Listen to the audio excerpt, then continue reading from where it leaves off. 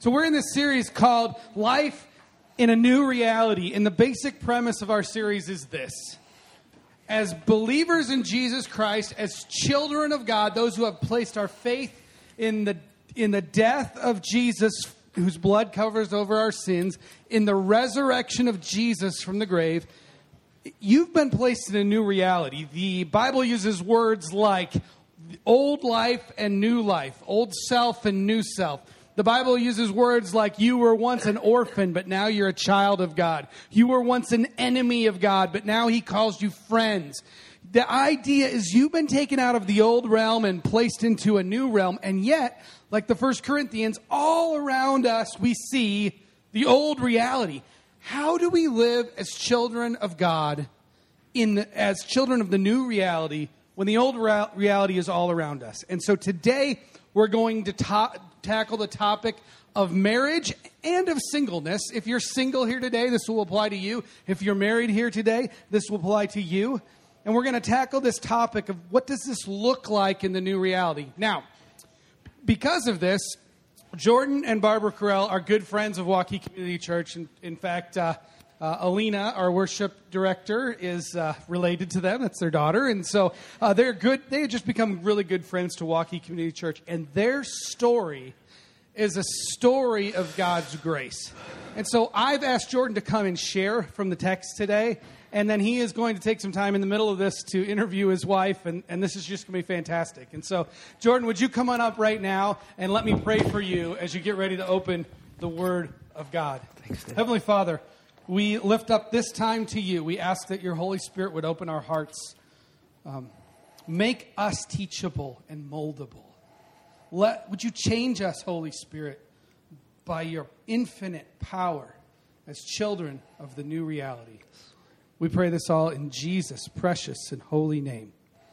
Amen. Amen. Amen. Keep your eyes in 1 Corinthians chapter 7. We're going to look at sort of a key verse or a theme that we're going to continue to go back to. It's in verse 35. Now, why are we doing that? I'll explain that in just a minute. But conjugal rights, gifts of singleness, gifts of marriage, lust, divorce, remarriage. Have you ever heard, has anyone here actually ever heard a sermon from 1 Corinthians chapter 7? Well, I'm getting ready to hear my very first one. And I'm going to be the one preaching it. And so many of you are too. I can't wait to hear what I'm going to say. The summary of this message is in your bulletin there. It's sort of, I put it in the place of the title. Sex is so personal, so intimate, and so deeply spiritual that our devotion to the Lord is displayed by our response in what we do with what we have. There are several possible responses to a sermon like this. I think that God is calling all of us to deal with it, however, because in the new reality, God calls us to think His thoughts, to think like Him about all subjects, including this subject. So our job today is to be faithful to this passage. Our job today is to be diligent to say what this text says, despite how any of us might feel or think or what we might consider or how we might react. The main point of the application of this section is here in your bulletin, and I want to keep you focused on this idea of going back to and thinking back, now what in my life, and how is this going to apply? Listen for just a second to chapter 7, verse 35. I am saying this for your own good, not to restrict you, but that you may live in a right way in undivided devotion to the Lord. If you're using one of these red Bibles, it's on page 810. And I'd like us kind of all to be checking and looking very carefully at our text. The main point of what's happening here is we are going to be calling ourselves to doing a checkup on our devotion to the Lord. Are you ignoring personal issues in your life by the use of sex or the avoidance of sex? Or how are you handling that as a single person? How are you handling that in your marriage? And so what God calls us to here today is to look at our devotion to the Lord. And we're going to be exposed by the Word of God to our devotion to the Lord as the way we approach sex in marriage, as husbands and wives, or as singles. Dave, you prayed, but we really need God's help, so I'm going to pray again. Father in heaven, would you please just lead us? Lord, this is intense for us to look deeply at this idea of my devotion to you. And as we feel this, as we deal with this portion of Scripture, we see that often our hearts are divided. You're calling us to a full heart, a full orbed, a holistic heart, not a divided attention between whatever it is, sex in particular, inside, outside of marriage. Lord, would you help us? Would you help us to see the depths of the division in our hearts, the same as you see in our hearts? Expose us, Lord. Transform us, and may we hear what you have to say. We pray in Jesus' name. Amen. Our culture thinks God's view of sex is restrictive. God says that we're to enjoy sex as long as He gets our undivided devotion. He has a plan for the beauty of sex and all that it's supposed to be in our undivided devotion to Him. Let's be very clear here before we start. What is this marriage about? And for that, I want you to turn to some Jesus words in Matthew chapter 19, verse 4 and 5. And that's on page 696 in the Red Bible. Matthew chapter 19, verses 4 and 5. First of all, as you're turning there, I want to say this. God designed marriage and sex between a man and a woman for life. A husband and a wife for life. So Jesus is replying, and He's speaking here in Matthew chapter 9, and He says, 19, and He says these words. Haven't you read, He replied, that at the beginning the Creator made them male and female, He said. And for this reason a man will leave his father and mother and be united to his wife, and the two will become one flesh. So they are no longer two, but one. Therefore, what God has joined together, let no man separate. So here's what I'd like for you to do. I'd like for you to find a way to circle the word male, circle the word father, and circle the word man.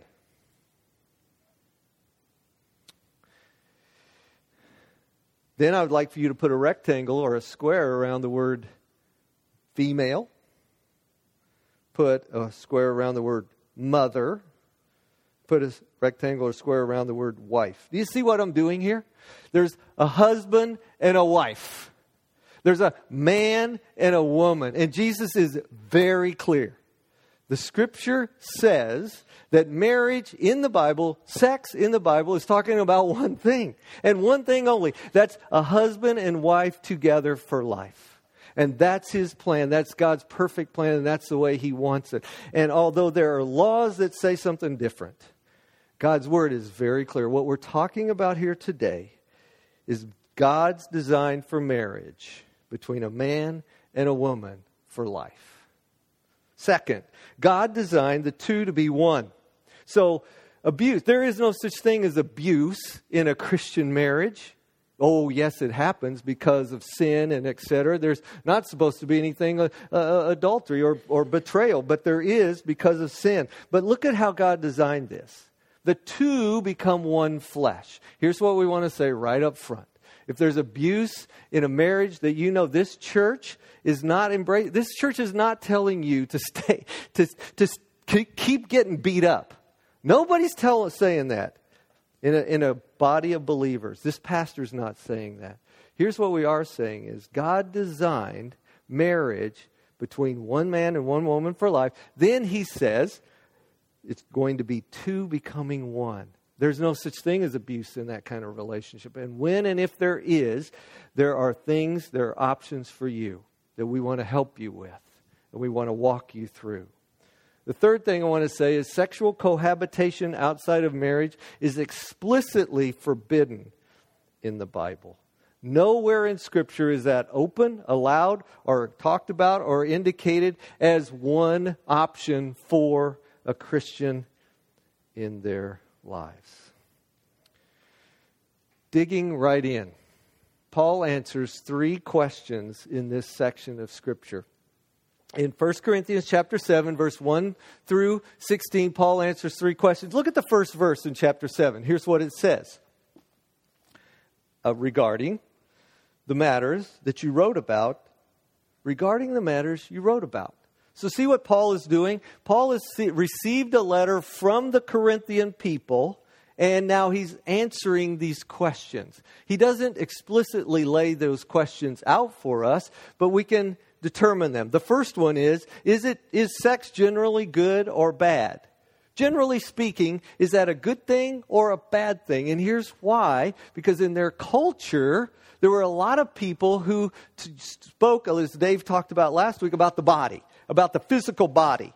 And so there's the physical body. Is it evil or is it good or is it bad?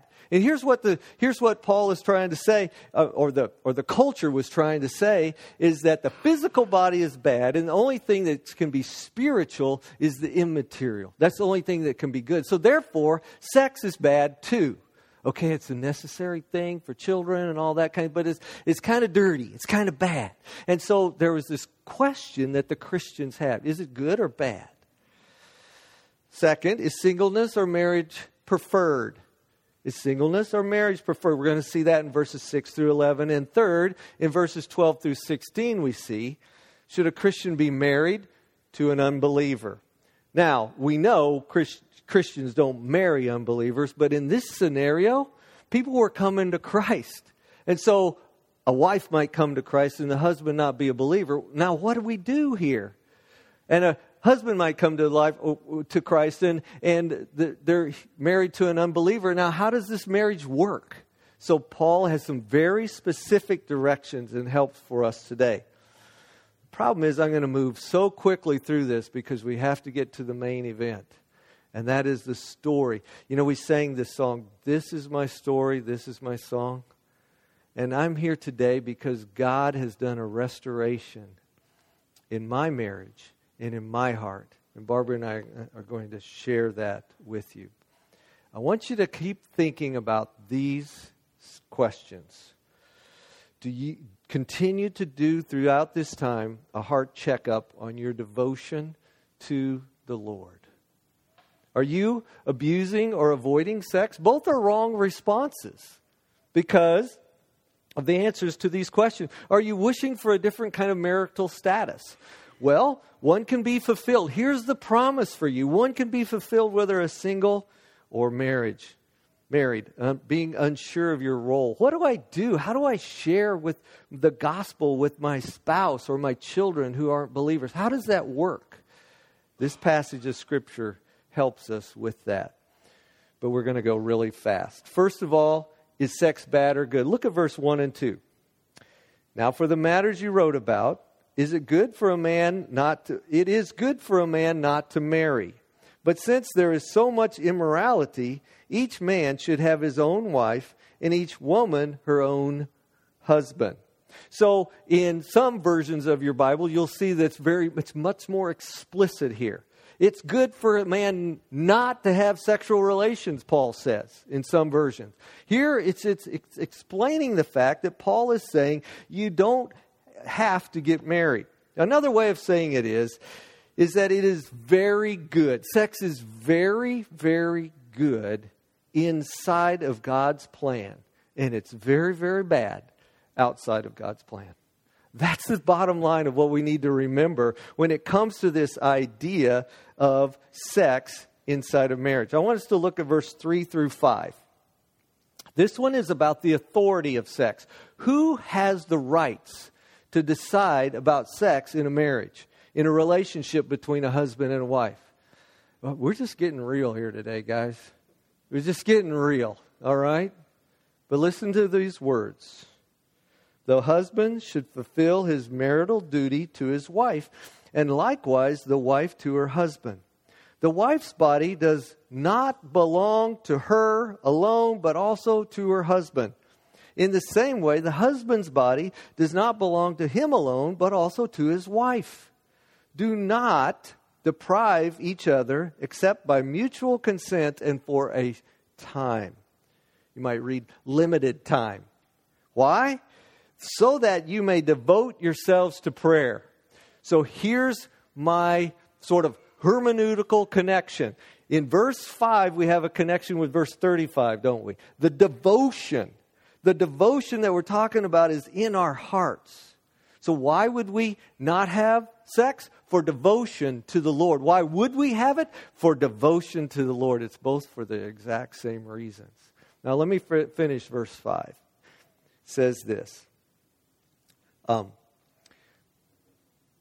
So that you may devote yourselves to prayer. Then come together again so that Satan will not tempt you because of your lack of self-control. I want you to continue to read these verses very carefully. Here's what it's not saying. This does not say that one spouse has to give you sex when you want it. Be very careful. Read this very carefully. Look at it. One's wife doesn't control her own body. One husband doesn't control his own. But it's a mutual type of thing. Okay? It's very important for you to see that. Look at the second part of verse 5. It's clearly stated here, there is a good reason not to have sex in marriage. Once in a while, for a limited time only. Devotion to prayer. Third, in the third part of verse 5, it says this. Satan wants to get in the middle of marital oneness. And why does Satan want to get there? He wants to destroy this thing on earth that points to the glory and the majesty of God. I'm going to tell you a little bit more about that in just a minute. Okay, how does this work, guys? How does it work when, not tonight, honey, I have a headache? How does it work? I mean, we just got to talk about it, guys. Is it just me or is it just right here? So this is God bringing it to the reality. How does it work? What if it worked this way? What if one spouse has a heart with undivided devotion to the Lord? And what if the other spouse is kind of wishy-washy? All right? And so now it comes to this time when this possible to have these intimate relationships. And so one of the spouses is full on devoted to the Lord and the other one is kind of like, no, I don't know so much, whatever. And maybe yes, maybe no. Let's go for this. Oh, wait, I'm not sure. And kind of back and forth. Think about this. Think about this scenario. It actually kind of works beautifully. Here's the deal. The person with a heart with undivided devotion to the Lord shows up to this situation fully fulfilled in the Lord. And guess what? They don't need sex. They don't need it. Why? Because they're fully fulfilled in the Lord. What a beautiful picture. Undivided devotion to the Lord. And when I have that, I don't need my wife to fulfill my needs.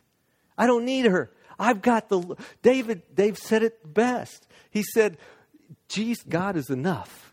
You said that. God is enough. Do we believe that? How about in marriage and intimacy and all of this? So when there's a disagreement, how about this? It's about we, not me. It's about we, not me. So I don't get to decide. You don't get to decide. We decide. What's beautiful. And that's what it's all about here, isn't it? It doesn't mean every single problem is always solved because that's the definition of marriage. All right. For just a second, entertain me. Everybody put your hand up. Have you ever been sexually frustrated? Yes. Okay. Put your hand down. Now, for married couples, Married couples. Nobody, don't anybody raise your hand here. Here's what we want to say. No losers policy. Have you ever felt like a loser in your sexual relationship? I mean, struggle. It's hard. How do I go about this? What we like to talk about is it's about we, not about me. So if it's about we, there's no losers policy. And if you can kind of keep in your mind, and God has an answer. God has an answer because He's enough. Joseph is my example. Joseph is your example. Joseph is our example. You remember his brothers sold him to be slaves in Egypt? Okay, so first of all, I got bad problems in my background. Joseph has bad. This is tough. This is hard to deal with stuff from family. Now I'm hundreds of miles away. I'm in a foreign place, and all of a sudden, because I do a good job, now I'm being seduced by my master's beautiful, voluptuous, sexual wife. And what do? Do I have undivided devotion to the Lord? Or what's going on inside of my heart? Think about this. What is the last thing that Joseph remembers when he's carted off to prison? Why is he carted off to prison? For not having sex with her. What is everybody saying? Because he tried to rape her.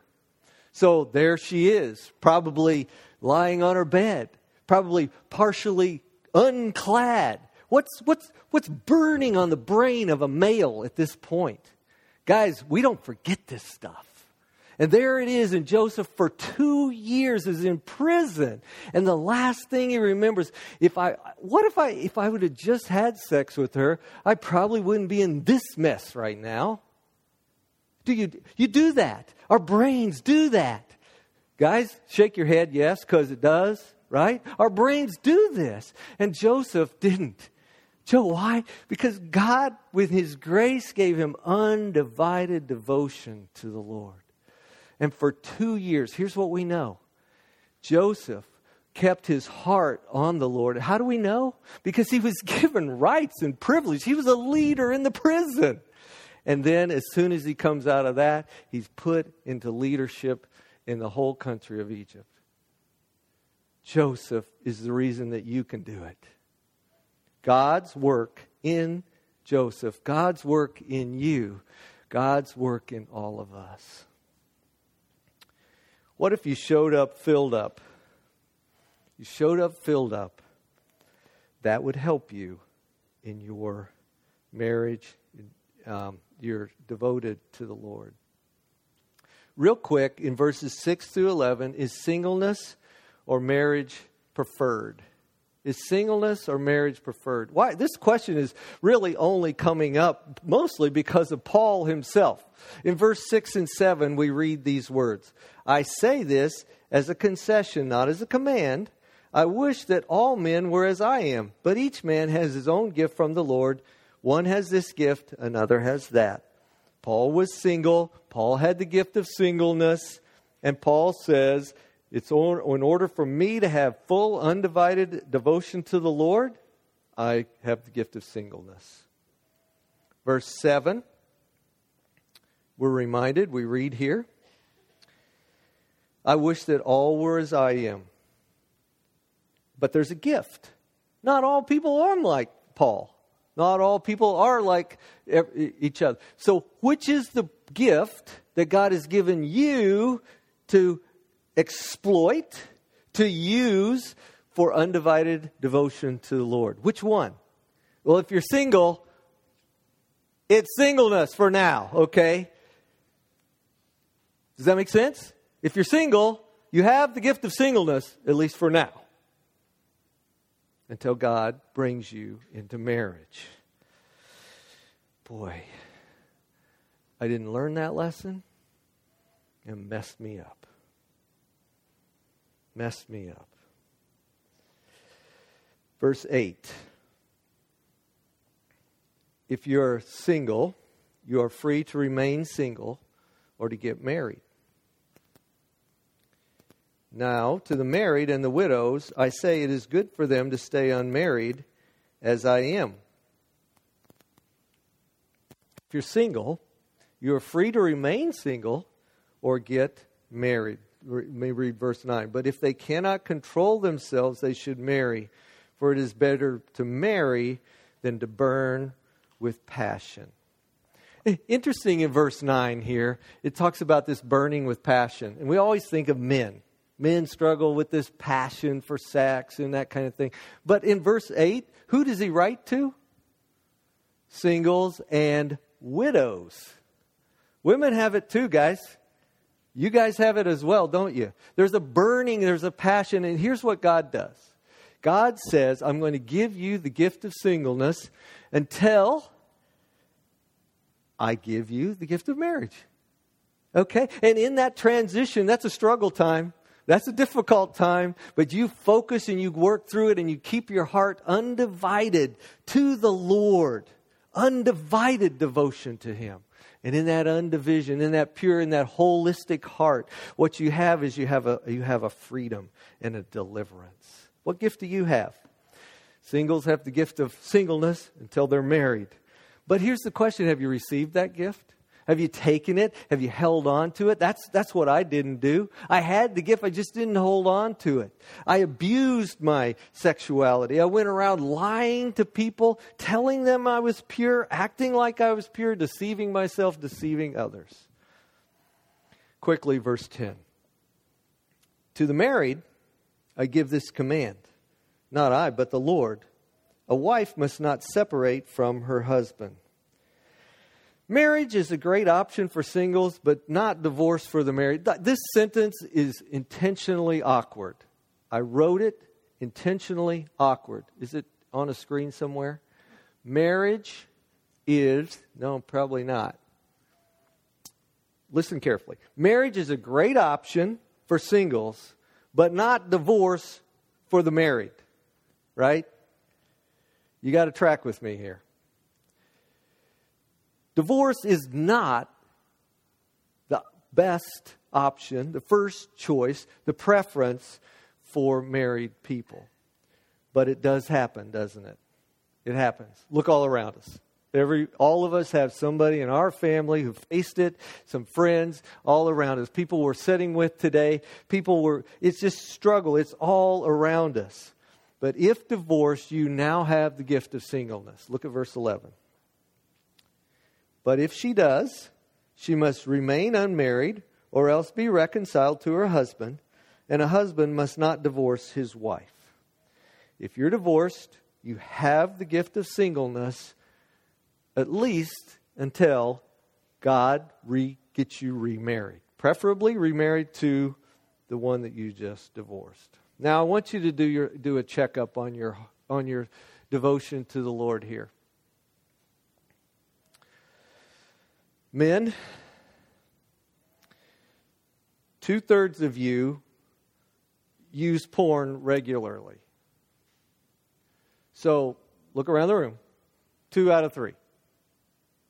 2 out of 3. 3/4 of you struggle with it. So 3 out of 4 of you struggle. Here, this is the statistics. I'm sorry, guys. This is real life stuff. And so what God is doing is, where's your heart? I want to restore. I want to heal. I want to forgive. I want to deal. I want to bring your divided heart into a single, one heart so you can worship me. Girls, you struggle with modesty. I know you do. I had 3 daughters. I don't understand it, but I've watched it a little bit. There's nothing like just getting a glance, is there? There's nothing like just receiving that attention. And you get that from cleavage. You get that from tight clothes, showing off all those bulges. You get that from rear-end enhancing dresses and tight jeans. You get it, don't you? Shake your head, ladies, because I know it. Come on now, guys. God says, I want to bring you a whole heart.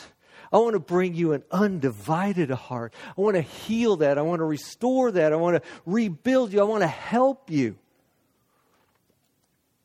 I want to love you. I want you to have everything that you need from me because your pastor said it. God is enough. God is enough. Finally, should a Christian be married to an unbeliever? Again, what happened here in this verse, in these verses in 1 Corinthians chapter 7, is that there's a revival going on in this town of Corinth.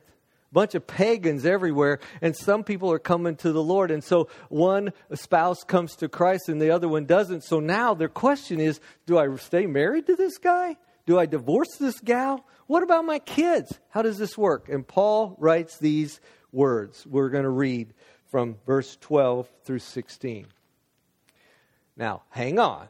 You got to engage. You got to get your brain on here, okay? Look at this page of Scripture. It's on page 809 in the Red Bible, verse 12. To the rest I say, I, not the Lord, if any brother has a wife who is not a believer and she is willing to live with him, he must not divorce her. And if a woman has a husband who is not a believer and he is willing to live with her, she must not divorce him.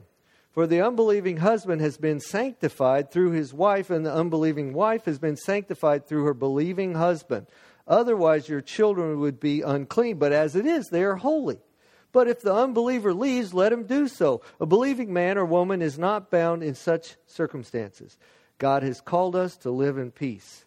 How do you know, wife, whether you will save your husband, or do you know, husband, whether you will save your wife? Anybody confused? Pastor Dave's going to answer all your questions next week.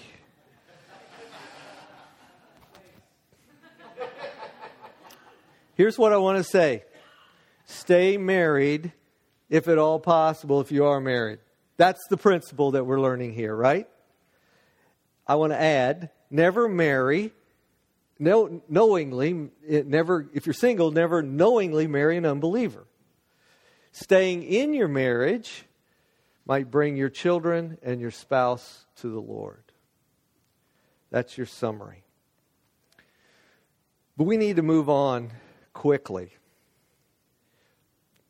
Continue to do a heart check. I'm going to bring my wife up here and we're going to tell our story about how God gets honor in the messiness of the marriage of sinners. God has a way, we'll move closer, okay?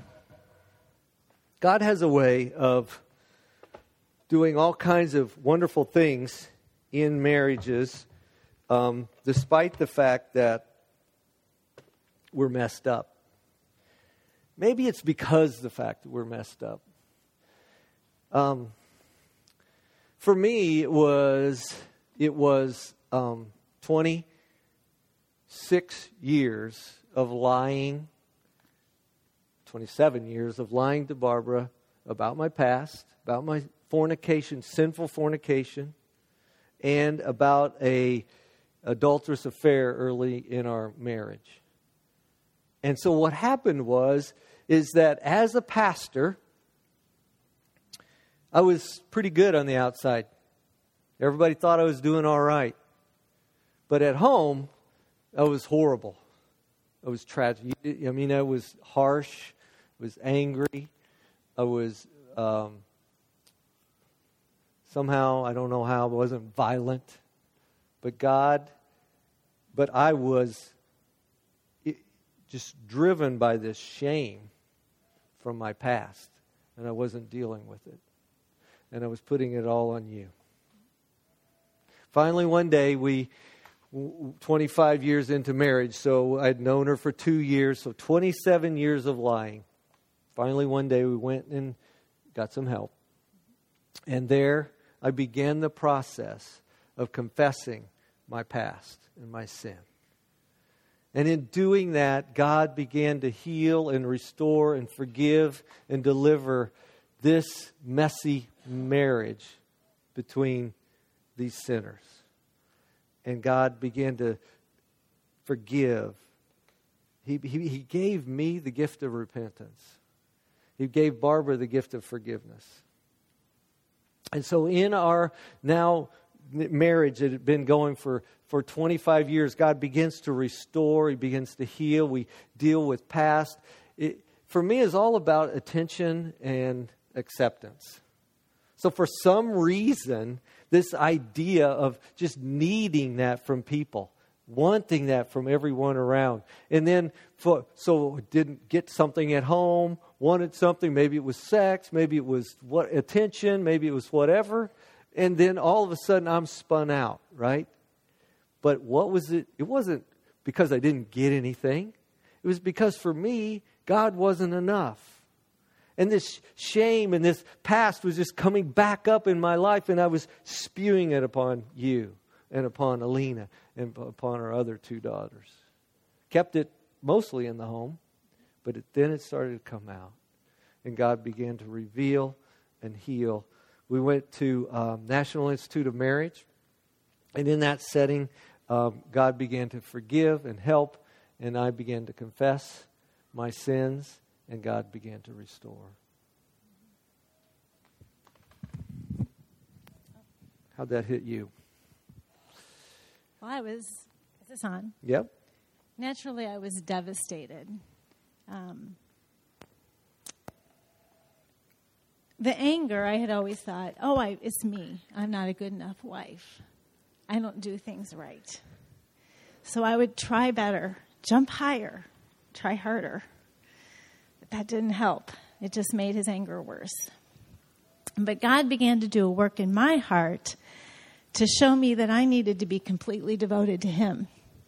And so as I began that process of prayer in my life, I began serving Jordan in different ways and began seeing some of my own selfishness and began to put some of that down at the cross. But in that process was when some of his shame began to creep up pretty strong, which is what brought all of this to a head. And at National Institute of Marriage, here we were off in Georgia with people we didn't know, and the truth came to begin to come out. And I had no idea what to do. So I opened my Word of God, this Bible I had with me, and I began to read in the Psalms. I just went to the only thing I knew to go to. That was God's Word. And I prayed 3 things. God, please protect my heart from bitterness and resentment, because I don't want to be that lady that's bitter and resentful. And I know I'll go there if you don't help me.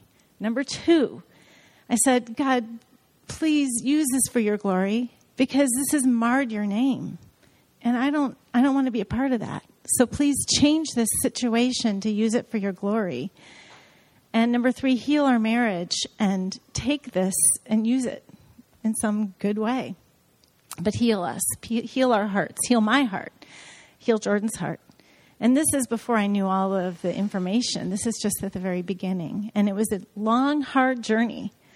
A lot of prayer, a lot of prostrating ourselves before the Lord. I remember getting up and waking up in the morning at 5 a.m. with an aching heart thinking, is this the new reality in my life? Is this really real? And then crawling into my closet, closing the door, and going to the one safe place I could. And that was before my Heavenly Father, who became my new bridegroom. He became my heavenly bridegroom. And that became my safety and my solace. And then in that process, we began to heal. Slowly, but definitely healing process came. And I'll just share the verse that meant so much to me. I'm stuck. And that was Psalm 119. Oftentimes I go to this verse. And that is Psalm 119:71. My suffering was good for me because it taught me to pay attention to your decrees. Your instructions are more valuable to me than millions in silver and gold. May all who fear you find in me a cause for joy, for I have put my hope in your word. And all of a sudden, God's word became my hope. It became my everything. I couldn't live without it. And I began to learn about my own issues of fear and control and surrendering those to the Lord, seeing where I needed to grow and I needed to change too. And God has done a great miracle in us. Not in me, not in him, but also in us. 4 years later, I applied for a pastor position at a church. We met with the elders on you know how elders, they always meet. What's up with you guys, 6 in the morning or some crazy hour like that? And so we come in there, and the very first question to Barbara was, so do you trust him? Do you trust him? And the world stopped for a moment, really, because if she said, no, I'm not getting this job, right? How is this going to work? And she said, no, I don't trust him. She said, but I do trust the Lord, and he is demonstrating trustworthy. Now, I should probably let you tell the story. But, okay, but anyway, I got hired. God did a miracle of restoring. And little by little, he's restored us and he's brought us back. We were in a small group of people. You know, in the middle of all this, they kept us. They didn't kick us out. Wow, thank the Lord that's the biblical community. That's what God does. That's what church is about, right? That's the fellowship of believers. And a year later, he said to us, let's do a study on marriage. And what about this material? What about this material? Jordan and Barbara, share with us what you've learned. And then they said, take this on the road. We didn't take it on the road. But we meet with couples now. For us, it's a joy just to be able to say, here's what God taught us. And here's what you can have.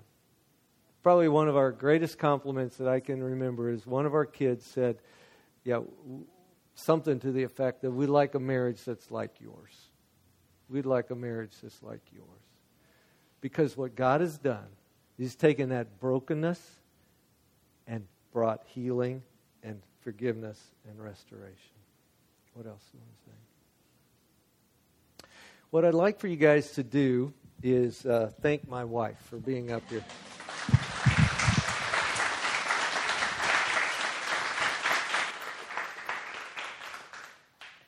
I'd like you to track with me for just a second here from Genesis to Revelation.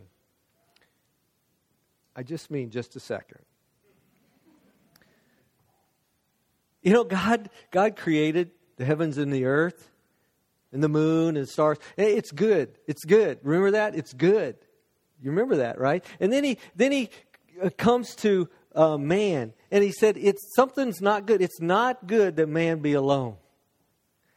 And remember what he said? Let us make man in our image. Male and female, let us make him. So in our image. God creates then man. He says, it's good, it's good. All these things are good. It's not good.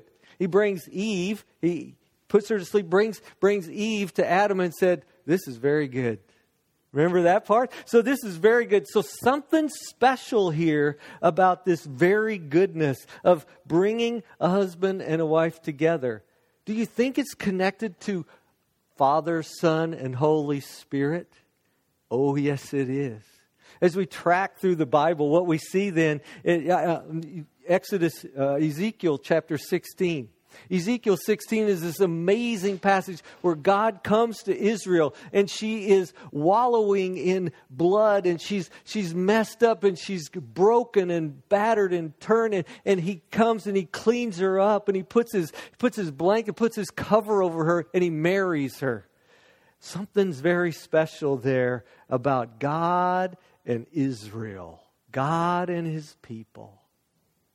Then we track through, we see Hosea, don't we? You know that book of the Bible where the prophet is supposed to marry a prostitute? You remember that part? And so something's going on here about marriage. God has big stuff in mind for the union and the marriage, the covenant between a husband and a wife. Because what it looks like is his covenant between himself and his people. And so he demonstrates that with a prophet marrying a prostitute. And she goes and she prostitutes herself over and over again. And Hosea is called to go back and called to bring her back again and again. And he says, this is a picture of me. God says, this is a picture of me and my people Israel. And I go after why? Because there's a covenant. And this covenant is real and this covenant is special. And this covenant is binding, never to be broken. And how does he finish the Old Testament? Remember? God hates divorce. What's up with that? It's ringing in our ears as Jesus enters 400 years later, as Jesus enters the stage of the world, and he speaks those words we read in Matthew 19. Remember that? The two will become one flesh. Where did he get that? Genesis chapter 2, remember? It's good. It's very good. The two become one flesh. And Paul picks up on that, doesn't he? And he says, husbands, love your wife as Christ loved the church. Wives, submit to your husbands. There's that S word. Wives, submit to your husbands, as the church is supposed to submit to Christ. And he says, but there's a greater mystery than this. It's the union of Christ and the church. So now it's moved from God and His people to Christ and the church. And this is a special thing that marriage all of a sudden is part of that. It's a great mystery, but there's a bigger mystery. There's a bigger mystery. It's Christ and the church. You know what? We often read and remember that Jesus said there won't be marriage like this in heaven. Well, here's what we know. There is marriage in heaven. And that marriage is eternal, and that marriage is long-lasting, and that marriage is forever. And that's the one that we're talking about today. Because the reason this marriage here on this earth is so important and so vital and so critical is because that one lasts forever.